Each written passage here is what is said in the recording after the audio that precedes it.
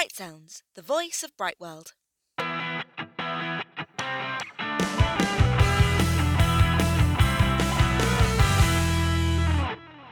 Hello and welcome back to Bright Sounds. My name is Leah Ferris and I'm sure many of you are aware this week is Anti-Bullying Week.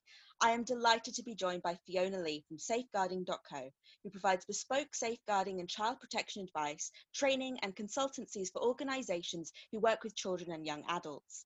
Fiona has delivered many training sessions to the Bright World team and has been integral to our growth and development in this area. Charlotte is also joining me today, and so I will pass you over to her. Hi, Charlotte. Hi, Leah. How are you? Oh, I'm not too bad. And yourself? I am good, thank you. Hello, Fiona. Good afternoon, Charlotte and Leah. Lovely to hear your voices again. It is lovely to hear yours as well, and hopefully at some point we'll be able to see you in person too. Absolutely. Thank you. I know you've been really busy at the moment with safeguarding training, Fiona, so thanks so much for taking the time out to talk to us today.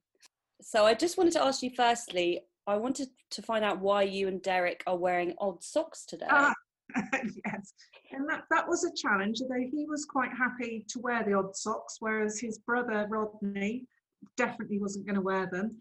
But it really is to support the anti-bullying campaign this week, and it was the first day of the campaign to raise awareness so a lot of organisations, and I know you did it at Bright World as well, where all the staff members wear odd socks as a recognition of the start of the really valuable campaign. Yes, and just for anyone that doesn't know, Derek is your dog. Yeah.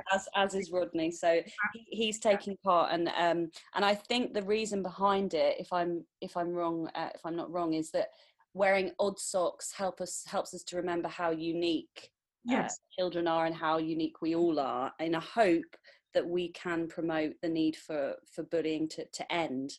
Yes, yeah, because one of the there's many reasons why children and young people are bullied, and one can be just about their appearance, and everybody's unique and everybody's different, and I think that's really part of that campaign.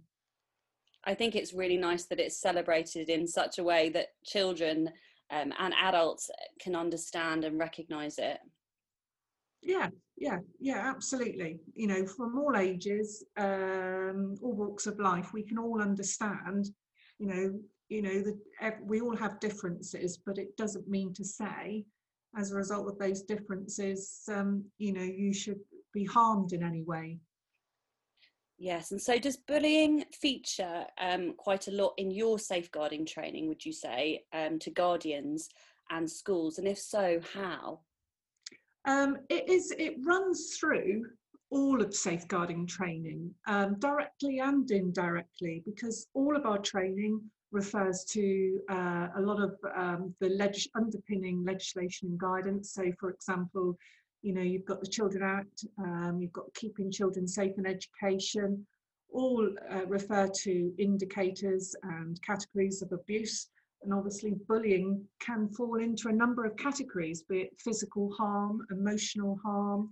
It can even be sexual harassment, peer-on-peer abuse. So yes, there is a lot of focus in every single training session. And so as guardians, sometimes we might actually be the ones that hear about a case of bullying first. Yeah. As you know, our host families sometimes might recognise changes in a student's behaviour perhaps. Yeah. And so knowing exactly how to recognise potential bullying is vital for us.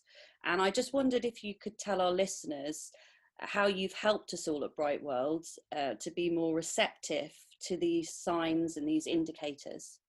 I think the key, and it's certainly I've been focusing on a lot more recently, is we all recognise the types of harm within our professions, but we all need to improve on recognising changes in behaviour could well be an indicator of various forms of abuse. And throughout my training, not just with yourselves as guardians, but also other organisations, is very much focused on recognising changes in behaviours as potential indicators of bullying and abuse, and if necessary, understand the value of the use of, for example, chronologies, from the very start of recognising that behaviour and what is common with the changes in that behaviour. And I think if you document it in that way, it helps you understand what's happening a lot quicker.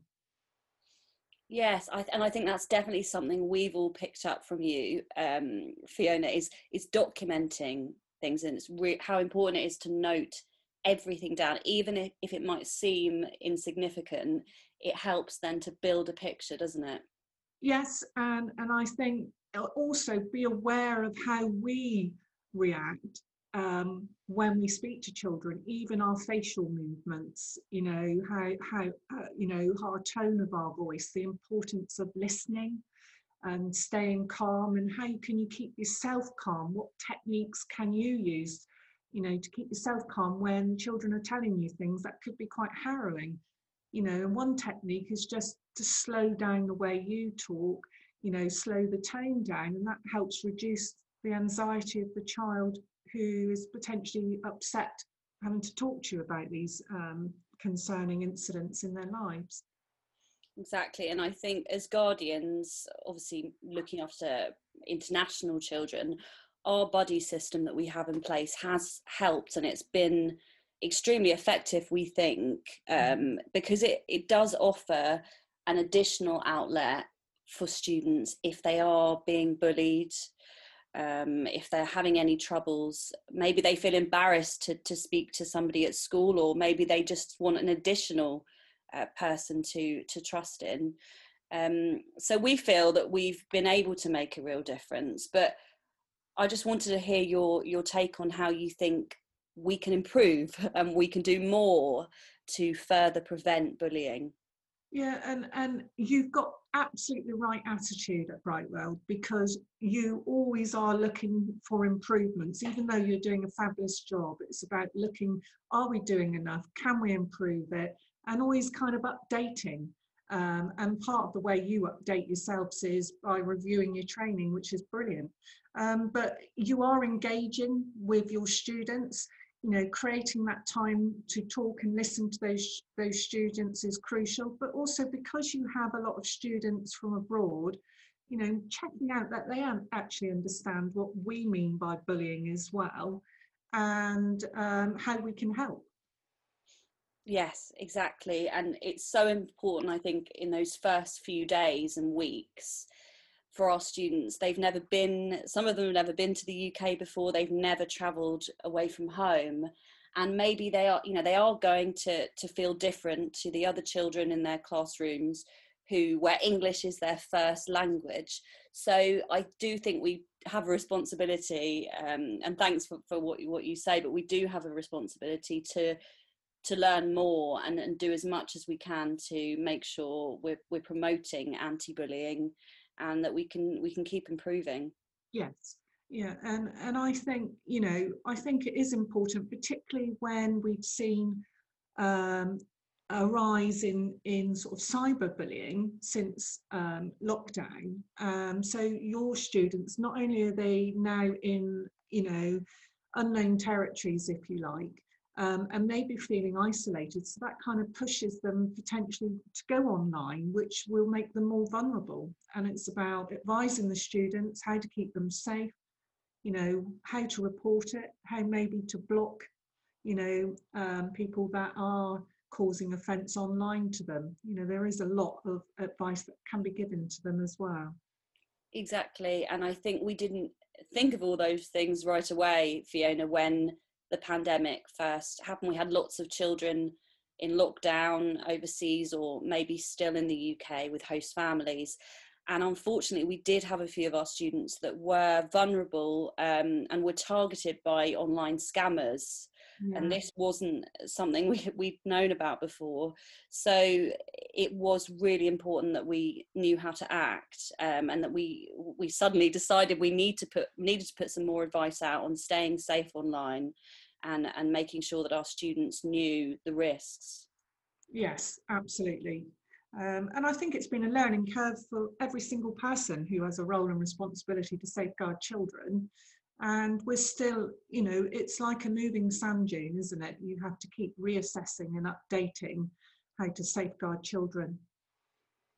Yes, no, exactly. And it's interesting you talk about the impact of the pandemic, which is still going on. And so it has highlighted areas.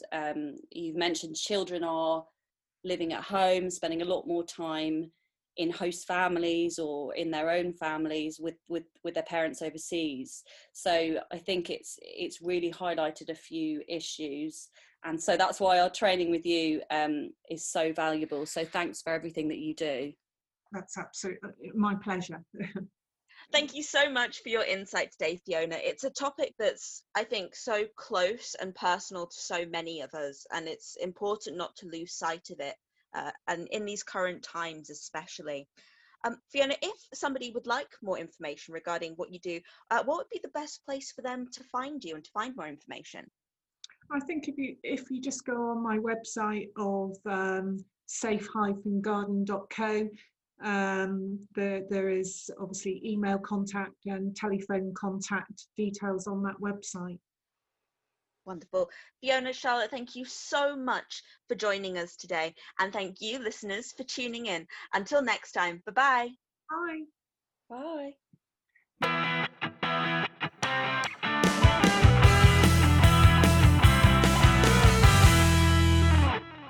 Thank you for listening to Bright Sounds, a podcast from Brightwell Guardianships.